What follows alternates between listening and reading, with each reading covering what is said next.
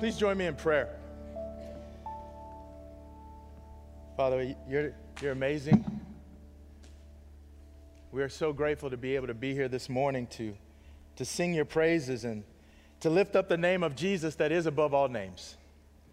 And it's not just the letters that make up his name. It's his nature, his character, his heart, the sacrifice that he laid his life down for us. There's power in his name. There's joy in following him and being his apprentice and dying to ourselves so that he can live through us. And that's amazing. What a truth that is that we can hold on to and live by. Oh, Father, I pray that we can lift the name of Jesus up, not just with our vocal cords, but in our lives. The way we approach this crazy world, to show our allegiance proudly with joy to Jesus, to allow him to reign in our bodies, to just put ourselves to death and our thinking and our preferences, just put him to death and just let him live through us, Father. Thank you for that reality, that we are not just stuck with our own best thinking, that we can live for Jesus. And help us this morning to submit ourselves and to humble ourselves to your word. And I pray that we all can do this joyfully in the name of Jesus. Amen. Amen. Grateful for that song. Grateful for Marissa and the crew and they come in here early. They rehearse during the week. I mean, they work hard, you know. And I'm encouraged and inspired to serve alongside of everyone here. And as Garth shared, we are starting a series, Joy of Giving, right? And hopefully we do feel joy in giving. And it's based on this book. Well, it's based on the Bible. Don't be getting all critical already on me. It's based on the Bible.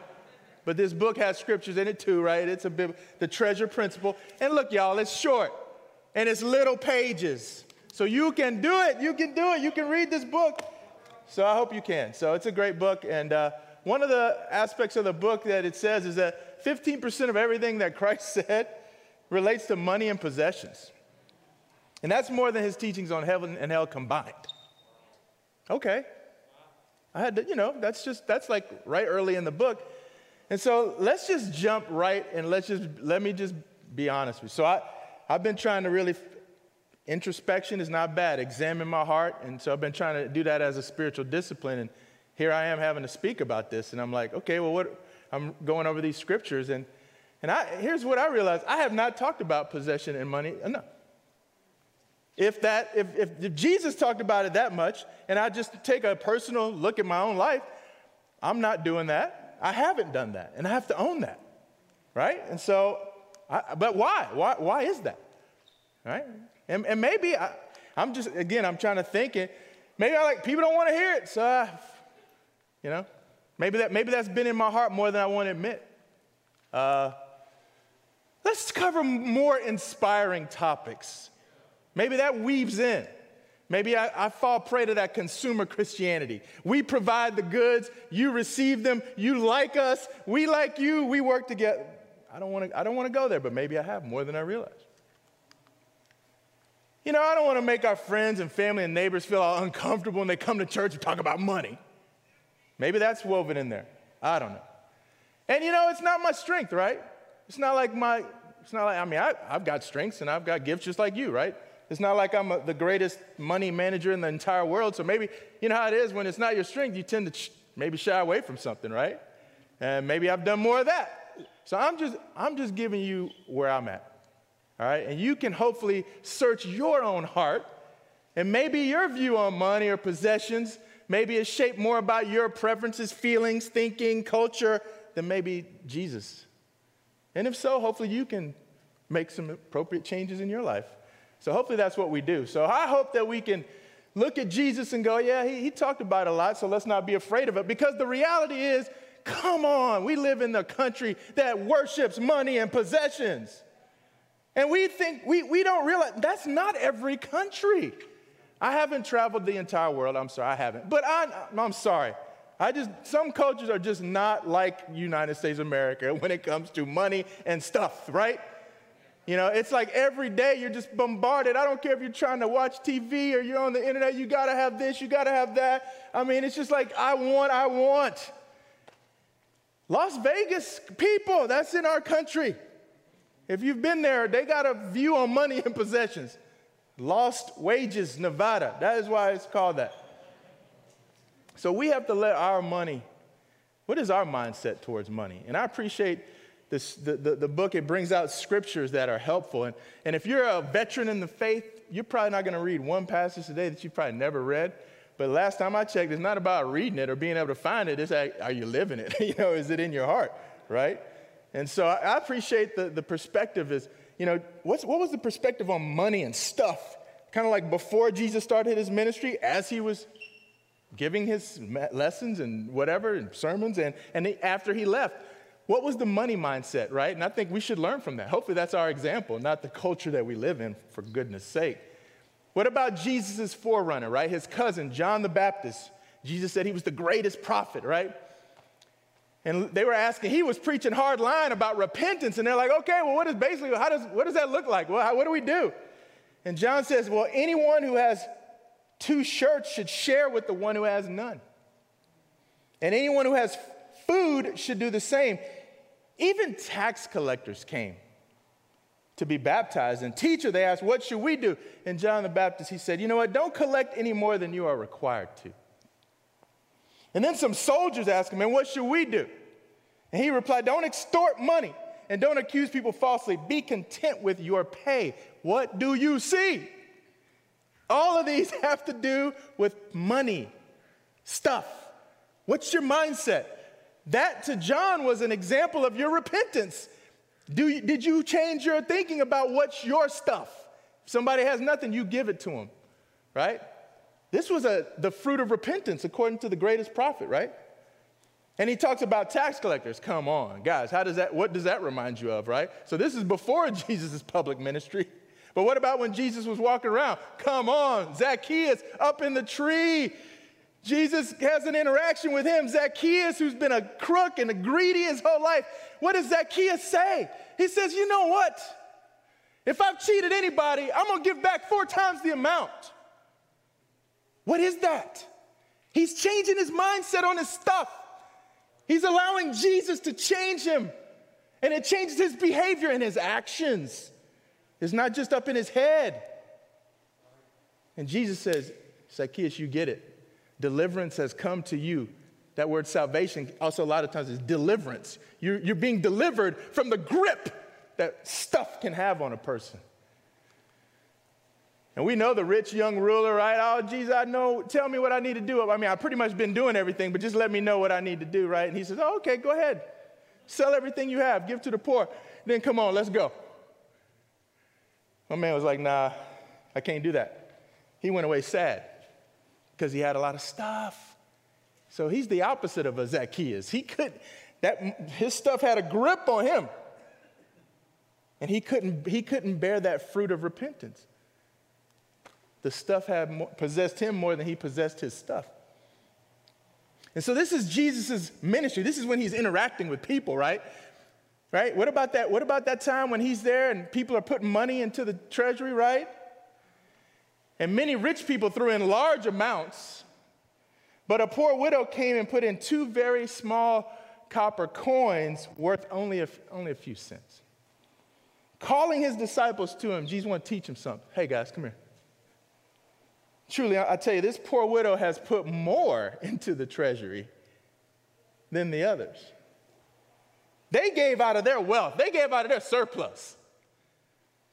But she, out of her poverty, put in everything, all she had to live on. But she only put 2 cents in there. Jesus' mindset on money is different from ours. It's different.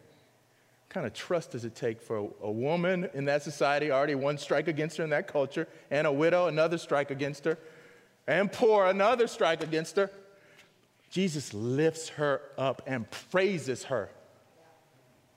Specifically because of what it shows her mindset when it comes to stuff and money. It makes a difference, guys. If in this culture, we got to hear this stuff over and over again. You hit the nail in the same place enough times, the nail gets through the hard wood, right? And Jesus didn't even have to interact with people. Sometimes he'd just be telling stories.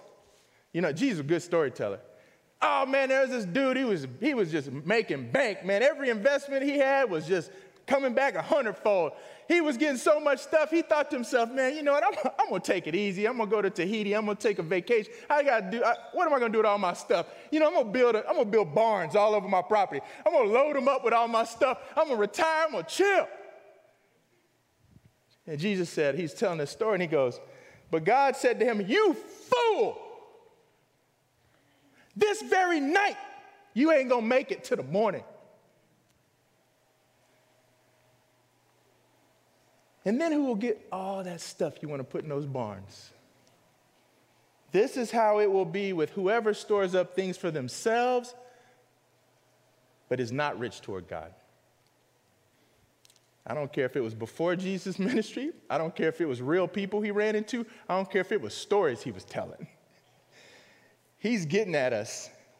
What's your mindset about money and stuff?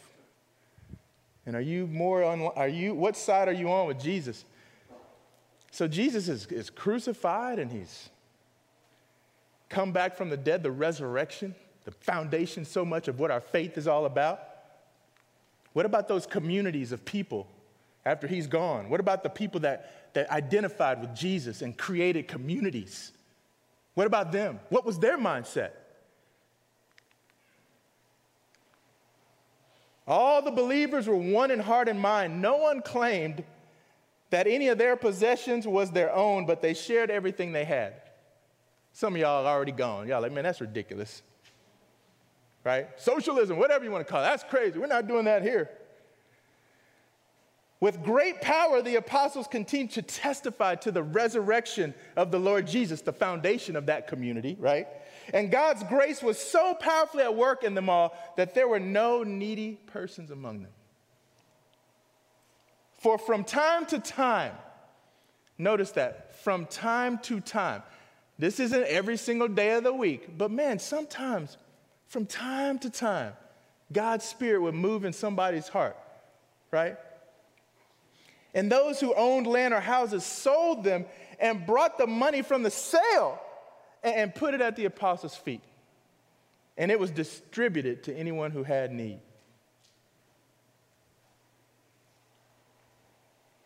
And Joseph, whom the apostles called Barnabas, which means son of encouragement, he sold a field he owned, bought the money, and put it at the apostles' feet. This was a community of people basing themselves on Jesus' teachings and his life. And this was the fruit of it. Just like John the Baptist talked about, this is consistent. But is this the character of the United States of America or other countries? You can choose one in Europe. I'm not trying to bash our country. I'm just saying, good night. Capitalism and all that stuff. Free market enterprise. Money, my stuff.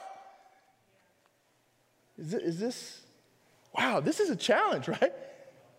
To me, this is challenging. Do I have this mindset? Wow, I hope we do. And the beautiful thing is there are people like this right here. They're sitting among you, which is amazing, I've seen. But what it's God's grace. It's like this incredible favor of God. When you feel that favor from God, that forgiveness, that love from God, it does a number on us. We just die to ourselves, and then God can live through us, and that grace was working powerfully through them. It wasn't their great personality or their great philanthropy. That's not what the scripture said. Something that was outside of them came within them, and then it just overflowed out. That's beautiful. And I wanted to show this video. I was going to have this couple here. They had to go out of town, and so they had to record this, and they have a little baby. So, praise God they got it done. But I wanted to kind of have them come up here because it's a short little story. But to me, I remember when it went down, and it was just beautiful to me. I just thought it was a great sentiment. But I wanted to share this video. Hopefully it'll work. But I think this is an example of what happens when when these principles kind of get lived out, in our own presence. I think it's pretty cool. So hopefully we can. Good morning, church. My name is Kyle Miller, and this is my wife, Tony. Hello. And we just wanted to share a time in the beginning of our marriage that really set the stage for us as a couple. Mm-hmm. So we had been married a couple of months, and North River announced his very first marriage retreat. And we were so excited because this is something that obviously we had been looking forward to something like this. Mm-hmm. And it was something that North River had never done before, and everybody was just really excited about the opportunity. We were really excited. I was like, oh yeah, we just got married, so this will be the first time that they're doing it. So we're definitely excited. But I was also a little bummed out because we could afford to pay for the ticket, but just not the living arrangements. And so I was a little bummed out about that. And I was like, oh, I don't know if we'll be able to do it. Because at the time, I had just been let go from my animation job, and I was working 2 jobs, and we were basically just making ends meet at the time. So we didn't actually know if we were able to go at all. But at that time, when they were announcing everything, North River leadership had actually said that they could possibly help people who are in need. So when North River was announcing the retreat, they actually made a special caveat that anybody who was feeling any strain about making their way over, that they can ask the leadership possibly for help, and that they could possibly make a way for those who weren't able to go. We asked Jeff, and he let us know that someone was actually gifting us a hotel room that we can stay at, and all that we would have to pay for was just the registration fee. At the retreat location itself. Yes, because at the time we were also just like brainstorming in the pews, like, oh my goodness, what are we going to do? How are we going to be able to stay? Maybe we can find a cheap hotel somewhere off in the boonies that we can just travel over and make that whole thing work out somehow. But thankfully we didn't have to worry about any of that. And then once we got to the retreat, we were super excited, especially when we seen our room. It was like on the top floor of the hotel, and it was gorgeous. It was not what we were expecting at all. Yeah. And so that was definitely a shock. It almost looked like a, I don't know, like a penthouse or something, but it was overlooking the city, and it was just more than we could have asked for. The retreat, when we actually were able to go for that weekend, I mean, it was unlike anything that we had ever experienced before. It was so different than all the other ones because everybody was at a different stage in life. Just the maturity level of all the couples there, the types of conversations that we were having, the raw vulnerability of people really sharing their lives was just leagues above how it was when we were in campus and in singles. We were able to have hard conversations with each other. We were able to share hopes and dreams. And especially helped because we were only married for a few months at that time. So it happened right at the right time, I think. The next year, when the retreat came around again and North River announced everything that was going on, we were in a much better place financially. And we were really excited because looking back on the previous year, what an amazing time that we had. We were compelled to try and make this happen for someone else the way that we were able to experience this retreat. So when we were finally able to pay for someone's way like we had been given to, I mean, the amount of satisfaction that we felt, it was just so good to be able to give to someone like we had been given to. And I was like also trying to figure out, I was like, I wonder who it is. I hope they're enjoying themselves. Yeah. And so I don't know, it just made you feel good. Like, we really needed some help and assistance during that time. And so it was really, I don't know, it just made you feel good to be able to do the same back. So it was moments like this where we were really able to see the hearts of the people around us on display to make those big moments happen in other people's lives. We had a lot of fun. We were able to go out to eat with different couples. We were able to, sing and worship and just, I don't know, it was just a lot of fun. Oh, the icebreakers for that, the first marriage retreat were pretty. They were funny. They were good.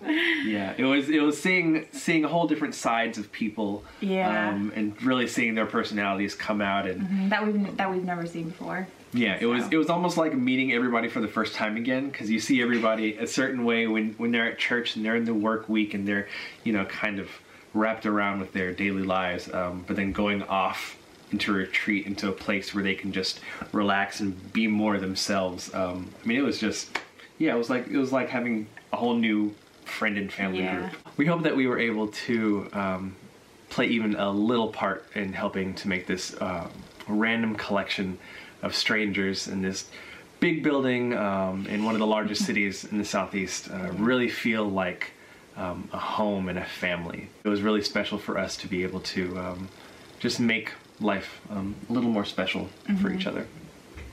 So thank you so much for letting us share. Yeah. We love you, church. Love you. All right. Bye. Bye. Amen. So, to me, that's an example. I remember the couple that came up to me and said, hey, we want to give to help someone else go.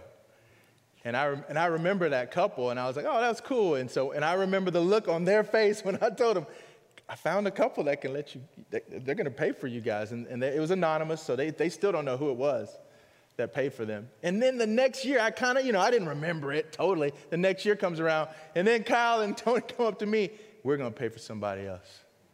I said, that's what it's about. That's what it's about, And on a practical note, I hope we can have that happen every retreat we have, right? That people that have the means can just distribute as people's the need, right? But we got to die to ourselves and our view of stuff and money and let that grace pour out of us. That's how it works. So the first treasure principle is God owns everything and I'm his money manager. Amen to that, right? That's the principle you'll read in the book, and that's the principle in the Bible, right? And I'm running out of time. Amen. So the earth is the Lord's and everything in it. Can I get an amen? The earth is the Lord's and everything in it. Are you in it? Okay, I'm just checking. So you and I are the Lord's, right? It's his, right? All his people belong to him. And this is such a good thing to just meditate on and sing and repeat to yourself and read multiple times, memorize. And then I love, this is a good one too. A little history lesson, right? Moses giving a history lesson. God gave you manna to eat in the wilderness, something your ancestors had never known, to humble and to test you so that in the end, it might go well with you. You may say to yourself, my power and the strength of my hands have produced this wealth for me. But remember the Lord your God, for it is he who gives you the ability to produce wealth. I appreciate this. Growing up, sometimes my mom had to check me, you know what I'm saying? When I start being a teenager, I think I'm all of that. Sometimes you gotta, hey man, who you think you are? You know what I'm saying? I'm running this thing. You ain't running nothing but your mouth. I'm the one paying the rent. I do this, that. You need to respect, or sometimes you gotta check somebody. And I appreciate scriptures like this and these moments in history. Don't think it's about all your great intellect. I can read the market and I invest wisely. It's all, you better thank God for the intellect, for the wisdom, the ability to do anything you do that produces any wealth. And when you produce that wealth, it ain't yours. He's entrusted it to you, but it's his. So be a good steward and manage it in the way he would if he were running it, right? Which is, again, I know that's not easy, right? For some of us it's easier than others. So we're closing out here. Next, this is a great one because I think this has a lot to do with our time right now in a pandemic. Wow. There was a collection that Paul was going around trying to get for the church in Jerusalem. Jerusalem's going through a terrible time, struggling. So Paul was going to other churches to try to get a collection to help the church, to help the brothers and sisters. So it says, now I want you to know, dear brothers and sisters, what God in his kindness has done through the churches in Macedonia. They are being tested by many troubles. 2020, have you been tested by any troubles? Yeah, that's what I thought. Probably you can relate. And they are very poor, but they are also filled with abundant joy, which has overflowed in rich generosity. Those words don't make sense together. They don't. Being tested, right? I get that. Poor, right? I understand that. Wait a minute. Joy? Abundant joy, overflowing, and being generous? That makes sense. It does if you are a spirit-filled, die to yourself daily, let the grace live through you, Christian follower. These words do make sense. Right? So these Macedonians, they gave not only what they could afford, but far more, and they did it of their own free will. No preacher forcing them to, putting them on a guilt trip. None of that. Because, Paul could have said, man, y'all are going through it yourselves, Macedonia. I'll get some more from some other place. Y'all just chill. And they were begging for the privilege. They begged us again and again for the privilege of sharing in the gift for the believers in Jerusalem. They begged to give, and they didn't have anything. Many of us have a lot, and we don't want to give. Wow. They even did more than we had hoped, for their first action was to give themselves to the Lord first and then to us. Isn't that the truth? You give yourself to God first, and you're his, and you allow him to use you to his will, and beautiful things happen. And that's what happened for them. And I believe that's what happens at this congregation for the most part. I believe it. For the most part, praise God. You're a generous congregation. Praise God, you know.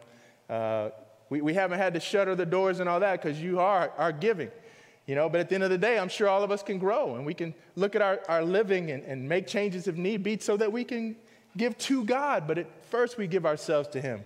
And the last passage I want to read before we pray for the Lord's Supper. And after I pray for the Lord's Supper, that's the time when you can, if you're at home, you can take it. So you can maybe get your preparations ready, and then after I pray, then you can take it. So we want to remember this about Jesus. You know, the generous grace of our Lord Jesus Christ, though he was rich, for your sakes he became poor, so that by his poverty he could make you rich. That's the heart of Jesus. That is his heart, to not hold on to stuff, not even hold on to his life, give his very life so that we could have riches. I mean, willing to go that far. And may we see that example in Jesus. And may we fix our eyes on Jesus and not be consumed by what consumes this culture, which is accumulation of stuff and fight for it and not give it away, right? Let us not be molded by that world, but let us be molded by the heart of Jesus. Let's pray. Thank you, Jesus, for your generosity, for your willingness to go to the cross. So powerful, the level of sacrifice. And we're grateful that the grave could not hold you down, but that you were raised from the dead, and we worship you in the body. Your body that we are going to take in our hearts and our stomachs is real to us. The fruit of the vine that we're about to drink, that your blood that you shed, we feel it. And we want you to know we love you. And we proclaim that we will be your generous followers until you come take us home. Pray in Jesus' name. Amen.